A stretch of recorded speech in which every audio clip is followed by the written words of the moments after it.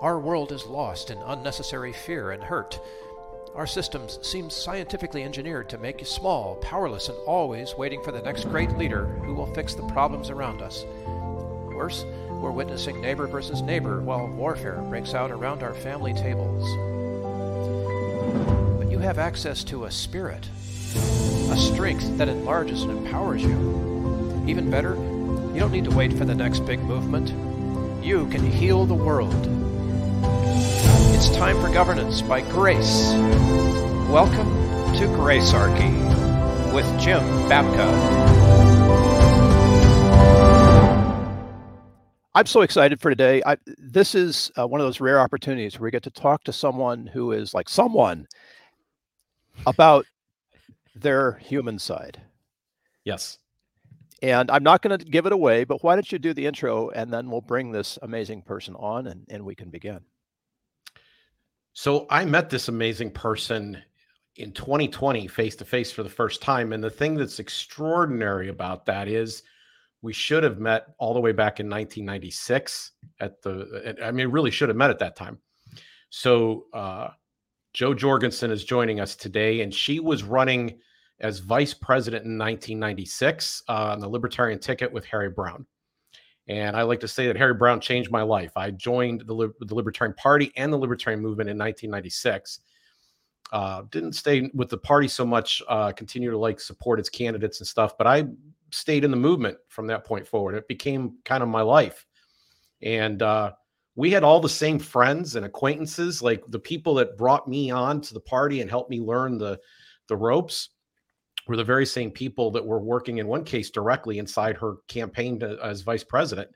And so the fact that we had so many friends in common, it was amazing that it took all the way till 2020 for us to meet. She is the 1996 vice presidential nominee, the 2020 nominee for president of the United States, did a great job running against two other old guys, whatever. And she's also the chairman of the board for People for Liberty, Home for Liberty, those organizations. And full disclosure, I serve alongside her there. So Jo Jorgensen, welcome to the show. Well, thank you. And there's absolutely no way I can live up to that introduction. If they had only been so kind to me during the campaign, maybe it would have been a little easier. So why does someone run for president? Because it seems like that, there's a situation that'll put you in for a lot of punishment. I quote Michael Cloud and I say for self-defense. I had so many reporters ask me, oh, well, running for president, that's pretty high. So when did you first become interested in politics? Did you run for student council? Were you, president of the, high school class, whatever it's called? And I said, no, in fact, I hated that. I had read Animal Farm in 5th grade. And when I get to high school, it's like, well, that's not fair. How come there's some student body president and student council that gets to make all the decisions? That's not right. So no, I've been against government from the very start. And, but after seeing all the shenanigans that they do, it's like, you got to do something. Very good. So let's go back in time. Let's go back to the beginning and find out a little bit about how you got involved in all of this in the first place. What is kind of, I guess, your pathway to libertarianism? For example, do you consider yourself having been a libertarian all along? Oh, yeah. Yeah. And the first presidential candidate I ever voted for in 1980, which was the year I graduated from college, well, 1-year master's, was Ed Clark. So I've never voted for a Democrat or Republican, at least for president. Usually when I go vote, I'll just vote straight Libertarian ticket, even if there's only 3 people out of 20 races. Maybe if I want to throw in some shenanigans, I'll do that because we've got open primaries in South Carolina. But yeah, as far as my path goes, as I mentioned, I read Animal Farm in grade school, and it just really opened up my eyes. And then when I got to college, I followed the typical boring path of I read Ayn Rand. And, when I read Atlas Shrugged back in the 70s, it was like, oh, well, this is crazy. There's never going to be homeless people on the sidewalk. She's a bit extreme, but I think she's got some good ideas. And what was so amazing about her writing is she put it in terms I had never thought of. Like, we've all thought about people passing laws so that their company is favored. I forgot that you were in Ohio. I remember reading James Bovard, I'm probably quoting the wrong author, back in the 90s, that there was a law passed in Congress, U.S. Congress, not Ohio, U.S. Congress, in which the law only affected one company in the entire United States. And it was in Ohio, somebody who paid enough money. And it's frustrating hearing, especially people on the left, say that, well, big greedy capitalists. And it's like, how do you think that these corporations got so big? You've got big greedy capitalists who are using government. If we didn't have big government, then they would actually have to earn our business. They would have to please us instead of pleasing the lawmakers. So how did you find the Libertarian Party then? Oh, I was, well, it's actually kind of a funny story. And this is one that I didn't really go into on the campaign trail too much or ever. I just moved to Dallas for, I got my undergrad degree, a BS at Baylor. And then I went and got my MBA at SMU in Dallas. And I never listened to talk radio back then. It wasn't really a big thing back then. But somehow moving boxes, I ended up listening to talk radio, and it was Honey Lanham on the local show talking about the Libertarian Party. And I was like, oh my gosh, somebody else believes what I believe in. Because I had just figured, okay, I'm just going to go my entire life and not vote because this is just silly. And I got to go meet these people. But what's funny is, in the and we're all sitting here talking casual, right? Around the campfire.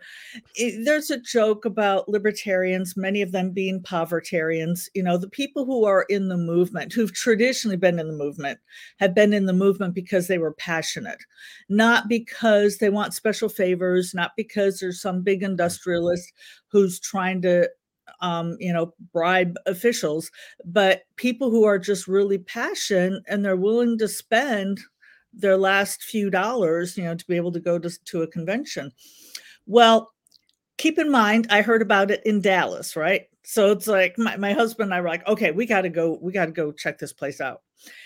And it was in this mansion in Dallas, and it was like in the backyard and all these people in their fancy clothes. And we're looking around, and our thought was, I don't think we're rich enough to join the Libertarian Party. It's probably the only local Libertarian Party in the entire United States that had any money. So, and since we were both students at the time, we were like, well, we're not rich enough. So I actually didn't join the party in 79, but I joined the movement. I helped candidates, and I didn't technically join the party till, whatever, 10 years later, 8 years, whenever it was in the 80s. But yeah, it's funny that's where I ended up. Running for vice president then wasn't the first time you'd run for office either, right? You did run before? Right. I ran in 92 for the U.S. House, and I had a lot of fun doing it. I learned, I made a lot of mistakes, learned along the way. But the one thing I had the most fun doing is Bob Inglis was running. I don't know if you've heard of him. You are getting exclusive stories from me, things I've never told.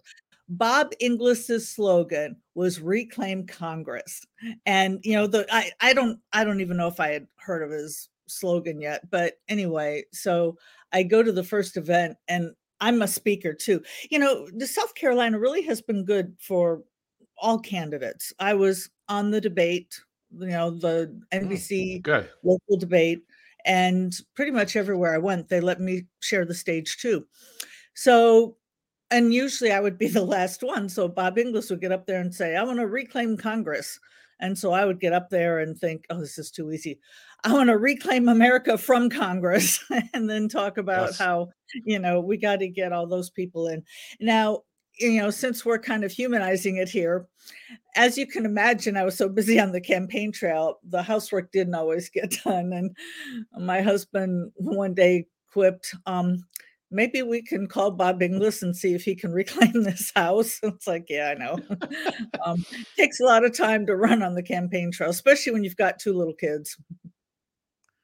And then you run for vice president. So there's Yeah. the one campaign. And so the Libertarian Party, for people who are not familiar, who might be listening, the Libertarian candidates for president and vice president are nominated separately. And at the time, it wasn't the custom. I know this changed here a little bit recently. There's some candidates did speak up at the last convention as to who they wanted, but most of the time there wasn't ticket running. There was, you ran kind of independent. So you ran your campaign to be vice president.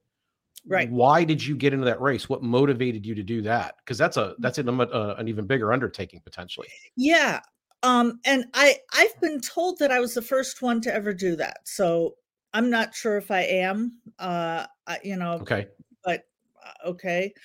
But it was a full scale campaign. So some people called me who had seen my local campaign. Nancy Lord, who was the VP candidate in 92, had come to Greenville, where I live and was living back then.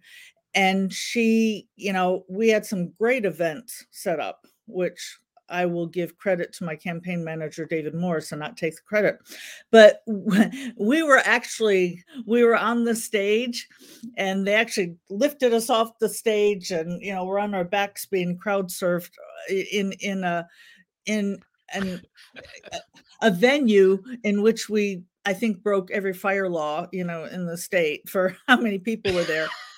And they said, you no victim, no crime. Yes. And and some people called me up and like Nancy Lord, like people who'd been watching, and they said, you did a really good job. Would you consider running for VP? And is crowd surfing one of the requirements? I mean, what were they what were they judging? I think they were judging the answers that I gave and my debate performance, which, looking back now, I cringe, but at the time we were still in the infancy. But no, I think it was my passion and the fact that I was kind of bringing more of a human, more of a mainstream idea without sacrificing our principles. And that's the thing, because we've had people in the party who come in, and they're trying to appeal to the mainstream, so much so that they talk about outlawing guns and marijuana. But I go in and talk to mainstream people and explain how these ideas work for them without saying we're going to outlaw guns and outlaw marijuana. And by the way, we're not going to outlaw heroin either. but let me explain why it helps you, Mr. Mainstream, Mr. and Mrs. Mainstream America. My first exposure to you was watching you give your speech at the convention, because this was my road to Damascus weekend, really, was watching that convention on C-SPAN. I had told my friends that I wasn't going to be able to vote for the Republican nominee in late June. That was Bob Dole. And I said, I just can't do it. I felt like the contract with America was being sold out. Like, it was proof to me they didn't mean it. Yeah. And then I saw, the Libertarian convention on TV, and I got to watch your speech, and it was very well done. It was the type of speech. That wasn't the 1-900 phone sex one, was it? I think that was just my campaign speech. Harry did not like that, by the way. Yeah. He did not like my stump speech. No, I remember that too. Now that you mention it, the politicians get you all hot and bothered, right? Yes. Yes. That's but much they never than I had. But they never come over, right? Wasn't it something like that? Yes. Yeah, I should have used hot and bothered. That's even better than what I used. But the stuff that you said was, people can get a feel for it right there. It was designed to stick in the head. Like you heard it and you were like, oh, and it was memorable, and you kind of got the point in the way that you communicated. And then you bring that same energy to the 2020 campaign. You were prepared. You knew how to go out and do these short soundbite interviews. Today we've got a more open forum, Right. but in those situations, you got to be able to hit those marks pretty quickly and represent things pretty well. How did you learn how to do that? Yeah, again, we're talking Harry Brown's people. Michael basically gave me an assignment beforehand to Michael read. Cloud. Yes, to read an hour a day. And, libertarian books. I mean, I still got remember how I quoted that thing about the Ohio and Mhm. the law written for Yeah. that Yeah. one company? I just did so much reading like that. And in fact, one time, sometimes it's just timing. I remember I had just read, and maybe it was in the plane ride on the way there. But it was like within the previous few days, I go to Pennsylvania. I think it might have been Bucks County. I'm not sure. And I'm campaigning still for the VP slot, so I'm in front of uh, libertarians. And somebody asked me a question about the Bureau of Land Management, and I could actually answer it because coincidentally, I had just read a book on it. Like I said, I think within the few days before, and they're like, "Wow, she knows about." But and by the way, the funny thing is, in 2020, I see on the crawl of a news show, I see it says BLM. And my first thought was, really, they're talking about Bureau of Land Management now in 2020? Well, I'm prepared. And then I find out later, no, that stands for Black Lives Matter. So wrong decade, wrong Yes. decade. But And no, how, read, by the way, that brings up an interesting question. How different was it running in 1996 and 2000? I have my own thoughts on this, but I'm sorry, 1996 and 2020. I yeah. have my own thoughts on this, but like it was a different country and a different set of problems and times. What did you see as the differences?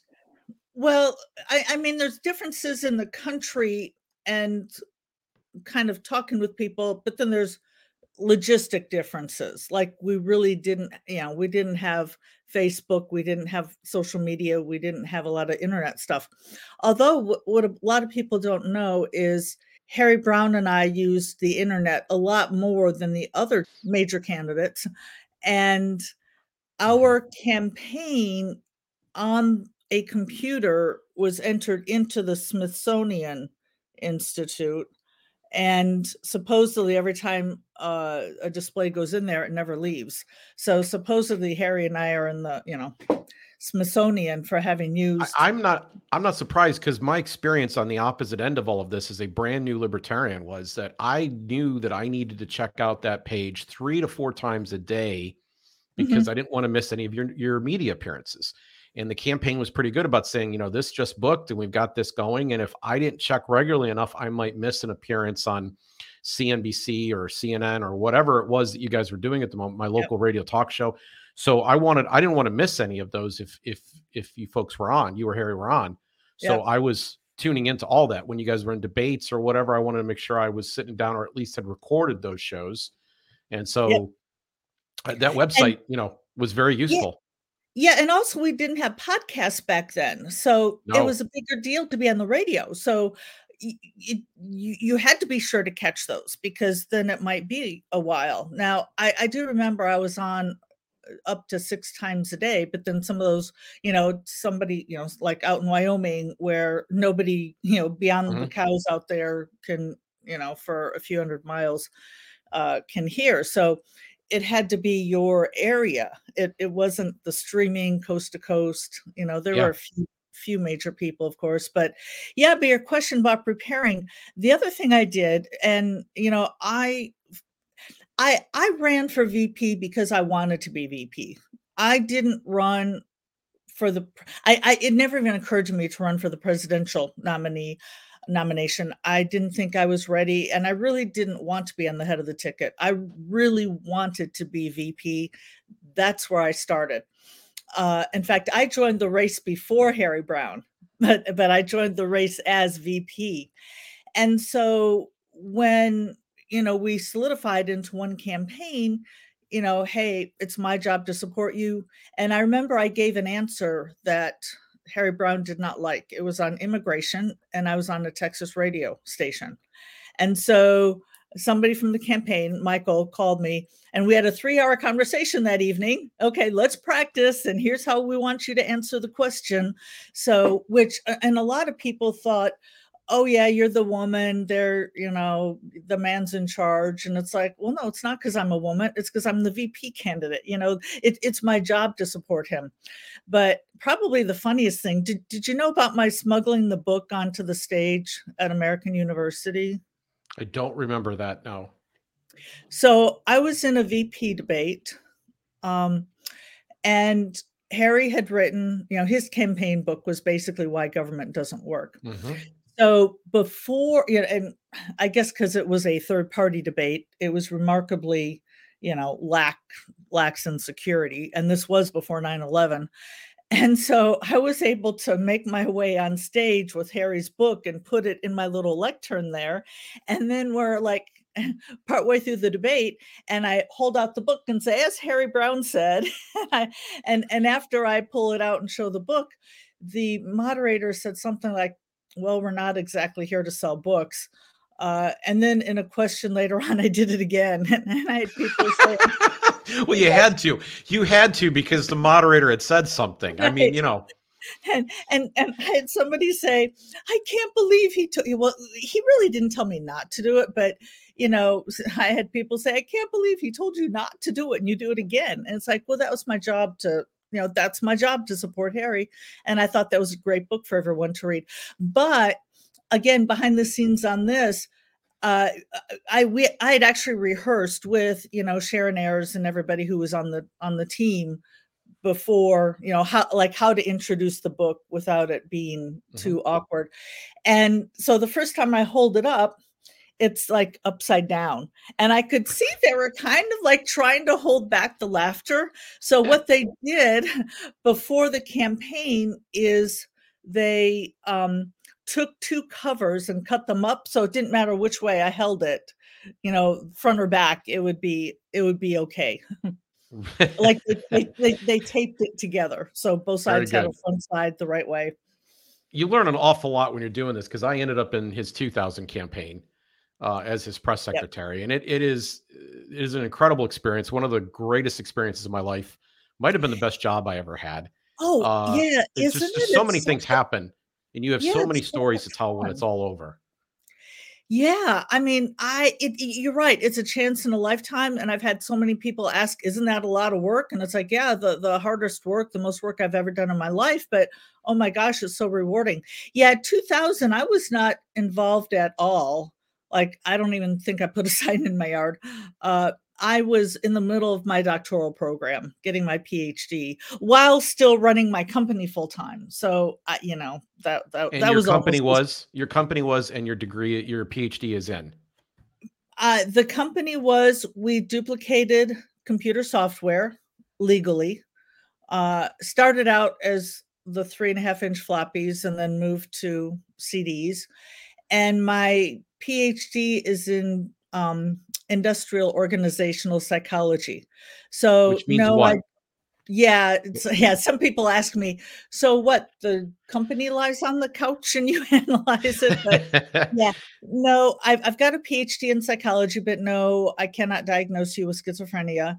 My classes included teamwork, motivation, leadership, selection, hiring the right people, performance appraisal, basically the psychology side of running a business. So not accounting, finance, which I already had with my MBA. Okay. So you're also involved with People for Liberty, Home for Liberty. What's your role and interest there? Well, I got started because during the campaign, a small group of people started People for Liberty, and they had a campaign which was Let Her Speak, trying to raise awareness to get me into the debates. And they had, like National whatever day, where people were driving around in their cars honking. And on the road, I was often complimented for that. They were like, wow, great, you're running a great campaign. The favorite part of my campaign is, this whole Let Her Speak campaign. And it's like, yeah, that ain't us. And that's another group of people. And even more so, it started out on the 5014C. Did I say that right? 501c4 side, yes. Thank you. 501. It's a nonprofit organization. Yes, but it's the 4, not the 3. And by the way, sometimes I'm a little dyslexic. But That's okay. So I mess up. Which, can I tell you, I'm also I haven't flown in 20 years, but I'm a pilot, and they would give you a 4 transponder code that you had to put in. And whenever I would take somebody new up in the plane, I'd be like, okay, listen for the 4 numbers and put them in, because I always mix them up. And so I was like, well, I really want to fly with you. I promise I can fly. I just can't put 4 numbers in the right order. Yeah. So anyway, back to the C4. This was the legislative side. Like the PAC side, where it's illegal to have any kind of communication, any kind of coordination with the actual campaign. So it's not like it was a different kind of nonprofit group which could talk to the campaign. And later on, they did switch to the 3 from the 4. So apparently, and I didn't run the campaign. Steve Dasbach did a great job running it. I was the candidate. And one thing I learned about campaigning is the candidate should be the candidate and not the campaign manager. So I let Steve handle all that. But my understanding was they were able to talk with them like later on, but not in the beginning. And so after the campaign, after the election, when I was looking for my next step, how can we keep it going? The problem we've had is we'll have a campaign and then nothing for 4 years, then another presidential campaign and nothing for 4 years. Now, before social media and before everything that's going on right now, yes, it was hard to keep it going, but now it's a lot easier. So I wanted to keep the momentum going after the campaign. And so, I went to PFL because I thought, wow, if they can do so much, just as a beginning little group without any money at all, think of how much we can do if we grow and really start to, grow the movement and become a larger organization. So, just the fact that people thought that this little group of people who put on this campaign was part of our campaign, I think is pretty amazing. It is amazing.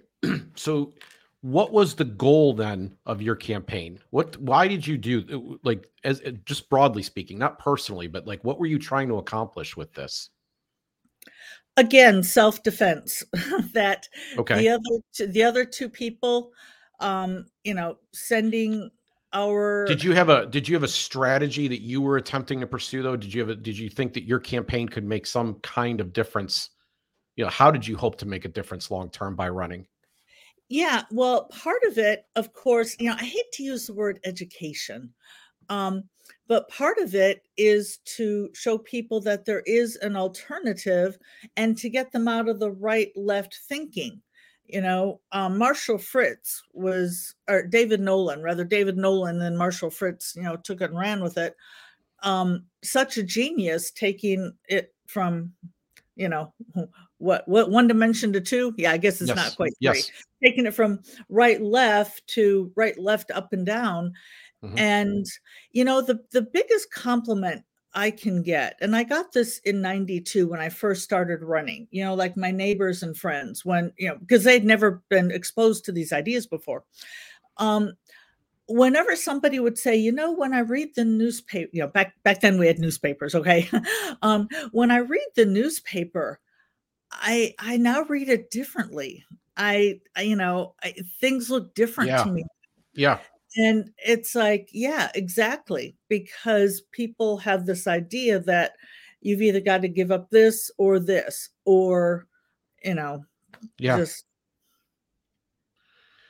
So you've these are the things that you're doing and that you're putting your time in. I'm kind of curious what motivates this? Like, I understand self-defense, but like, you're just one person.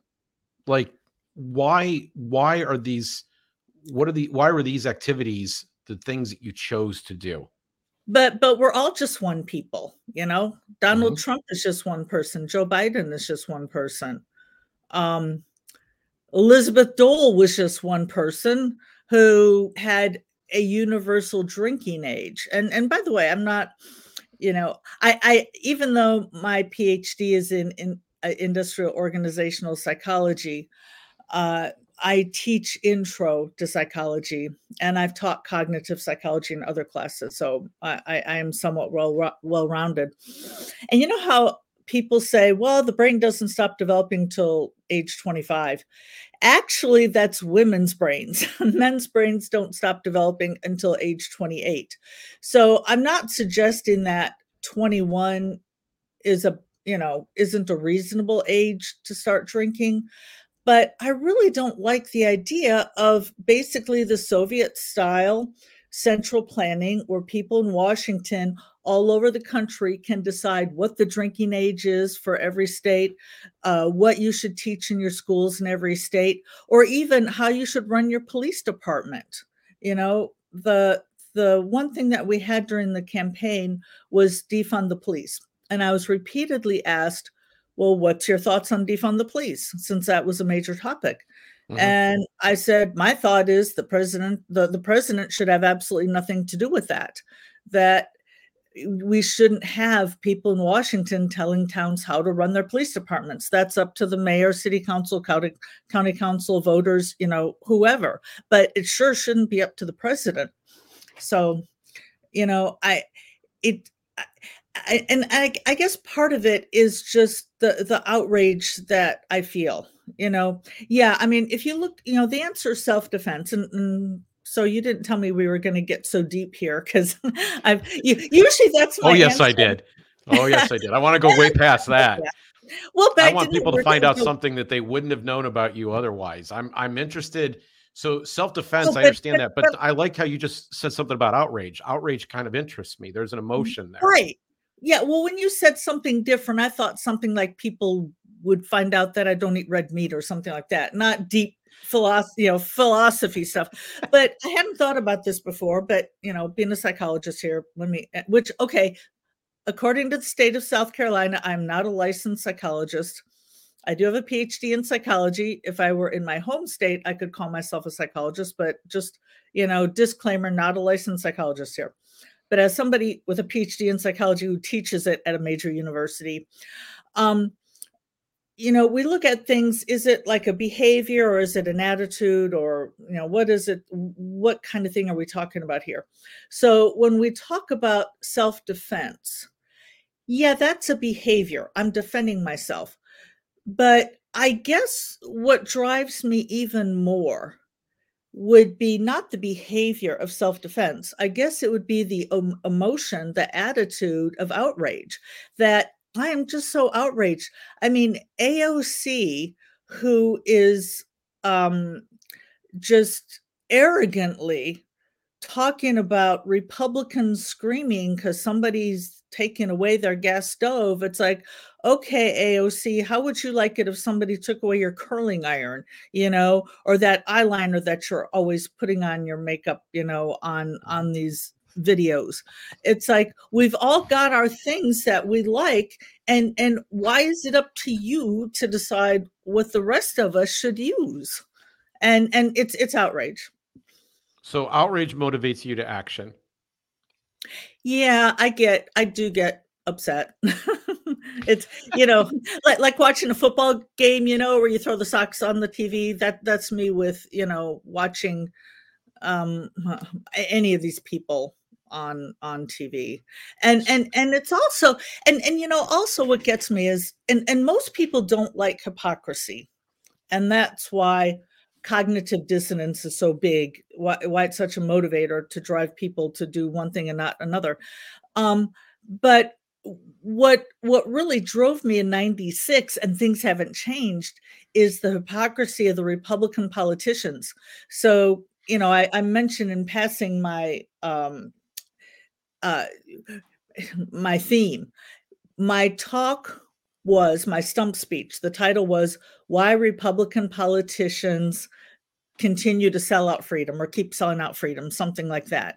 And I would make a distinction between the many fine Republican voters who really want smaller government so they can make their own decisions, so they can send their kids to the kind of schools they want to, so they can decide, if we should support a country halfway around the world, or maybe you can better use the money at home, versus the Republican politicians who keep promising smaller government, who keep promising Republicans, yes, we're going to let you make your own decisions, and then continue to take the decisions away. Now, back then, the outrage was over, and I'm gonna have flamethrowers at my house now. Was Ronald Reagan? It's like, oh, we need the smaller government of Ronald Reagan. He was in office for 4 years. Every one of those 4 years, government got bigger and bigger and bigger and bigger. Not 4 years, 8 years. 8 years. Government got bigger and bigger every single year for 8 years. And I've had some Republicans say, well, but Congress didn't hand them a balanced budget. Okay, well, don't sign it. Tell them no, go back and do it again. Now, could they have overridden his veto? Sure, but at least try, at least try. The hypocrisy is just amazing. Can I ask a kind of a crazy question that's related somehow? Sure. Even if it's not related, that's what I specialize in, obviously, since I'm very good at going off topic. So when you started talking about outrage and hypocrisy, all of a sudden I could relate to that. Because I've felt outraged too. I've been outraged as a Republican. I've been outraged as a Libertarian. What else are you feeling right now? I mean, this is an important way that humans connect with one another, around emotions.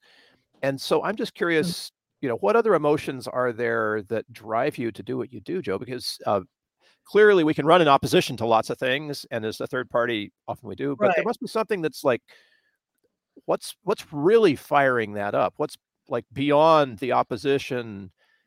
Well, and here's where I need some work on myself. Here is where I am a typical libertarian. One of the biggest problems libertarians have is we all say what's wrong. We're experts at saying what's wrong and what we shouldn't be doing. What we're not experts at is, okay, so what's the answer? What should we be doing? And especially given the fact that we know from research that positive campaigning works better than negative campaigning. And that's one reason why, Ronald Reagan had such a great run, the whole Morning in America, right? That he was very positive and it makes people feel good. And by the way, so you might ask, well, if negative campaigning doesn't work, why do it? Well, sometimes you almost have to do it if your opponent make a contrast. I'm sorry? You have to make a contrast. Right. Well, or if your opponent is way ahead. But the thing is with, and it's not real clear cut, but research shows that probably what's going to happen if you negative campaign is they're not going to come vote for you. They're just going to sit home. They're just not going to vote for your opponent.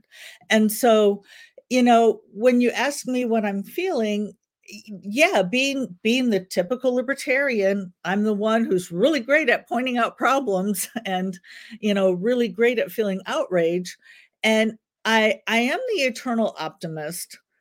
And in fact, I'm way too optimistic. Like I can show you research that shows how I'm way too optimistic. So I mean, why? Wait a minute. Why would you say you were too optimistic? So research, and I hate to start every sentence with research shows, but that's what happens when you get a PhD. You don't want to just like start saying stuff and maybe have it just be an opinion. But this is, but you don't want to just say, oh, this is fact, because science keeps changing. So this is what research shows right now. Which, yeah, the people on the left, they need to learn what science is. But scale of 1 to 10, optimism. As you become more and more optimistic, you become more successful, typically make more money, become happier until you get to around 8.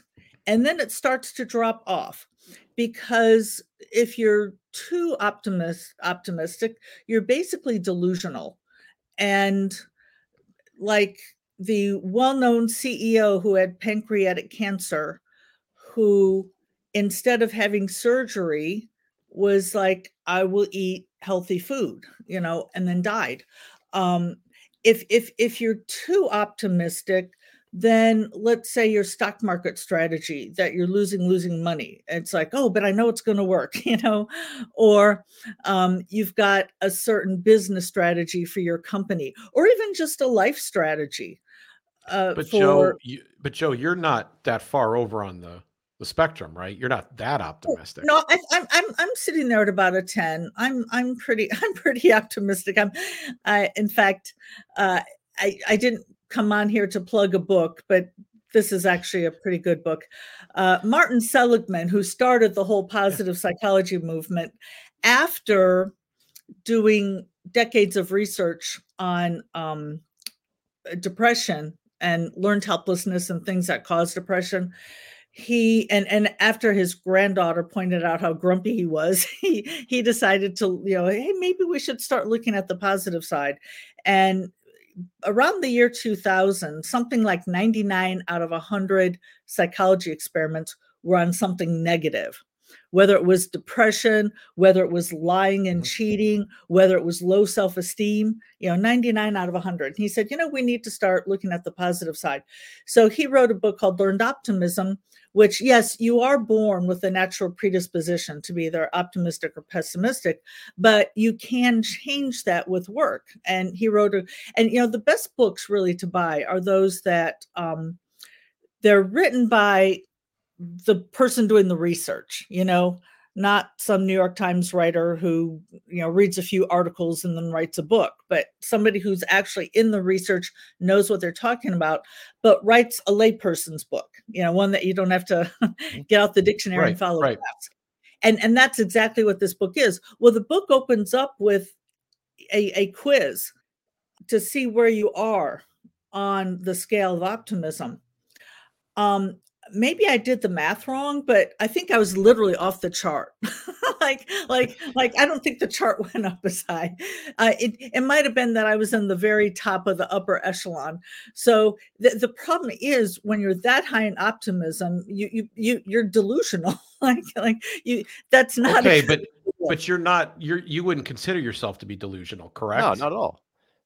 Well, I did run for president in 2020 as a third party.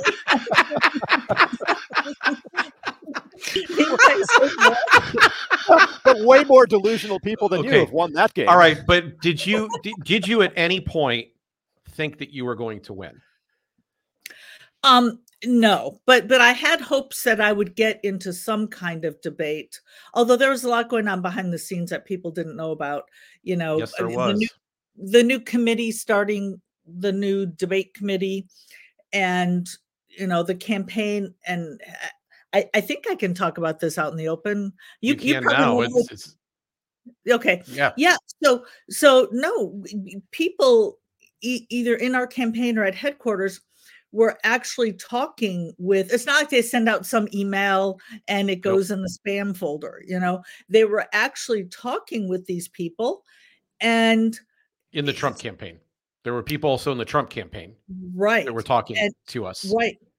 And the people in the Trump campaign were asking them serious questions, like, "Hey, can you run?" There was actually there was a location that had been mapped out. It was going to be in Chicago.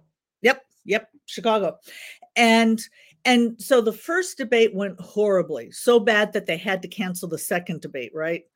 Well, they didn't have to, but they decided that. I think there was a COVID incident, wasn't there? Didn't we find out that Trump had COVID he was actually with COVID while he was on stage and got sick immediately after?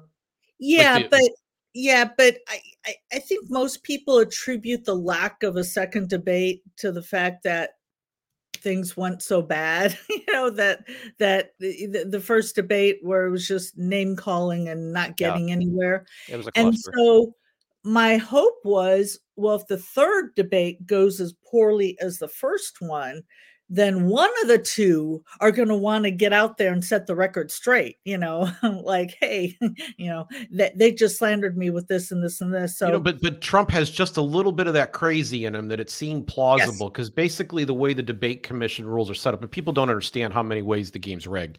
I'm constantly at pains to have these Trump people say to me, well, there were some ballots stolen in Arizona and this happened in Pennsylvania, whatever. And I'm like, cry me a river. You do everything you can to keep a Libertarian candidate off the ballot. You do it. You've erected an illegal system that has special carve out in law. I mean, it's not, you can't go start your own debate commission and do exactly what they did. It's not possible. And they bring corporate money in. They say that we can only have these two candidates on stage, and those campaigns cannot participate in the event. They sign a statement saying that they will only do those debates. But he's just crazy enough to go, oh, sue me. We'll go do this. And right. Maybe color outside the lines. And the people the conversation was at the highest level of the campaign. I mean, this was a real conversation that they were going to potentially do something in Chicago, just a little more than a week out from the election. And it didn't materialize. Well, two comments about what you were saying. First of all, about the stolen votes and votes not being counted. I was asked that question often. What do you think it's rigged? Do you think that votes are being lost? And my reply was, I don't know, but that's not the biggest problem. The biggest problem is I wasn't on the debate stage so that people even knew there was another option. That's, it's like, forget about 10,000 votes being lost. We've got, over 300 million people in the country who don't even know I'm running. In fact, afterwards, somebody told me kind of a funny story. A buddy of his had gone to vote, gets into the voting booth, sees, votes. And he calls his friend afterwards and says, yeah, I went to vote and there's Trump and Biden. And then somebody called Jo Jorgensen. Who's he? And it's like, yeah, that's the real crime, is not any possible miscounting of the votes, but the fact that I wasn't put out there by a candidate or as a viable candidate. And secondly, they talk about, and I can never remember the name of the debate commission and the new one. It's kind of like, People's Front of Judea and Judeans People's Front. It's like, debate commission, America, whatever, you scramble some words and you've got two different debate commissions. So, but it's got the word commission right in the name, right? Mm-hmm. Right. I don't know. I don't know about the new one, but yes. The old one. The old one did. Yes. Yes. So it makes it sound like it's some government entity, like here's a branch of the government overseeing, because the government oversees the election, right? So of course it would make sense that the government oversees the debate, and it's got some official government sounding name, like it's all fair and all of that. But it's a private entity, as I think you mentioned. And it's half owned by the Republicans and half owned by the Democrats. So they're putting this out as something that's fair, and it's not even close to fair. Not even close. And it's not going to be around for the next election anyway. Jo, go into the future a little bit. What are your future plans here? Are you running? Are you going to be a candidate for president of the United States? I'm not ruling it out at some point. I had a great time. I'd love to do it again. Right now, I'm working with People for Liberty. You never say never. I have no plans to run for 2024. Or I wouldn't be doing this for People for Liberty. First of all, I'm not allowed to do both. And I wouldn't want to start something with People for Liberty and then leave everybody high and dry. But I'm not to Nikki Haley's magic age of 75 yet. So I'll make sure it's before I turn. My post was, forget the cognitive tests. We need to give all politicians an economics test. I mean, that's what really counts. Oh yeah. And those decisions have real impacts on real people. And often the people that it has the most impact on were never counted. All this stuff really matters. And I can understand why, Jo, you developed a sense of outrage over time. I can understand why that would be I mean, you see these injustices, and then you see people not really responding to them in a heartfelt way. You see them, and to the degree that it's the heart, you see some heart, it is performance heart. It is like, look at us, we're such good people, we care, but they don't actually do anything to lighten those burdens that at the end of the day, they created. So I appreciate. And that's where, and you probably know how Harry Brown phrased it better than I, but he had that phrase where he would say, the government breaks your leg and then they expect you to be grateful when they hand you a crutch or something. Yes. Do you remember him saying that? Oh, yes. No, it's probably his most famous soundbite. Government breaks both your legs, hands you a pair of crutches, and says, see, without us, you wouldn't be able to walk. Yes. And so that's what they're doing. And that's exactly what they're doing. Like with the student loans, when I went to school, you could hold a part-time job, a night job, whatever, and almost, if not totally, pay your way through school. It might be a lot of work, but you could do it. Now you can't even do that. After the government got involved with the student loans, which meant lots of money, which, again, supply and demand. You need an economics class. You put in all this money, and of course, the colleges are going to go, oh, great, look at all this money. We can raise our tuition. And then the textbook companies, with all of their, the textbook prices are just outrageous. It's just, the whole thing is outrageous. And yes, correlation does not equal causation. We covered a lot of ground here today. We found out a lot about you. So thank you very much. And we didn't even talk about my not eating meat in respect. But now everybody knows. Everybody knows that too. Yeah. So we'll put that on the quiz. Yeah. Thank you. Have a great day. Thanks for having me.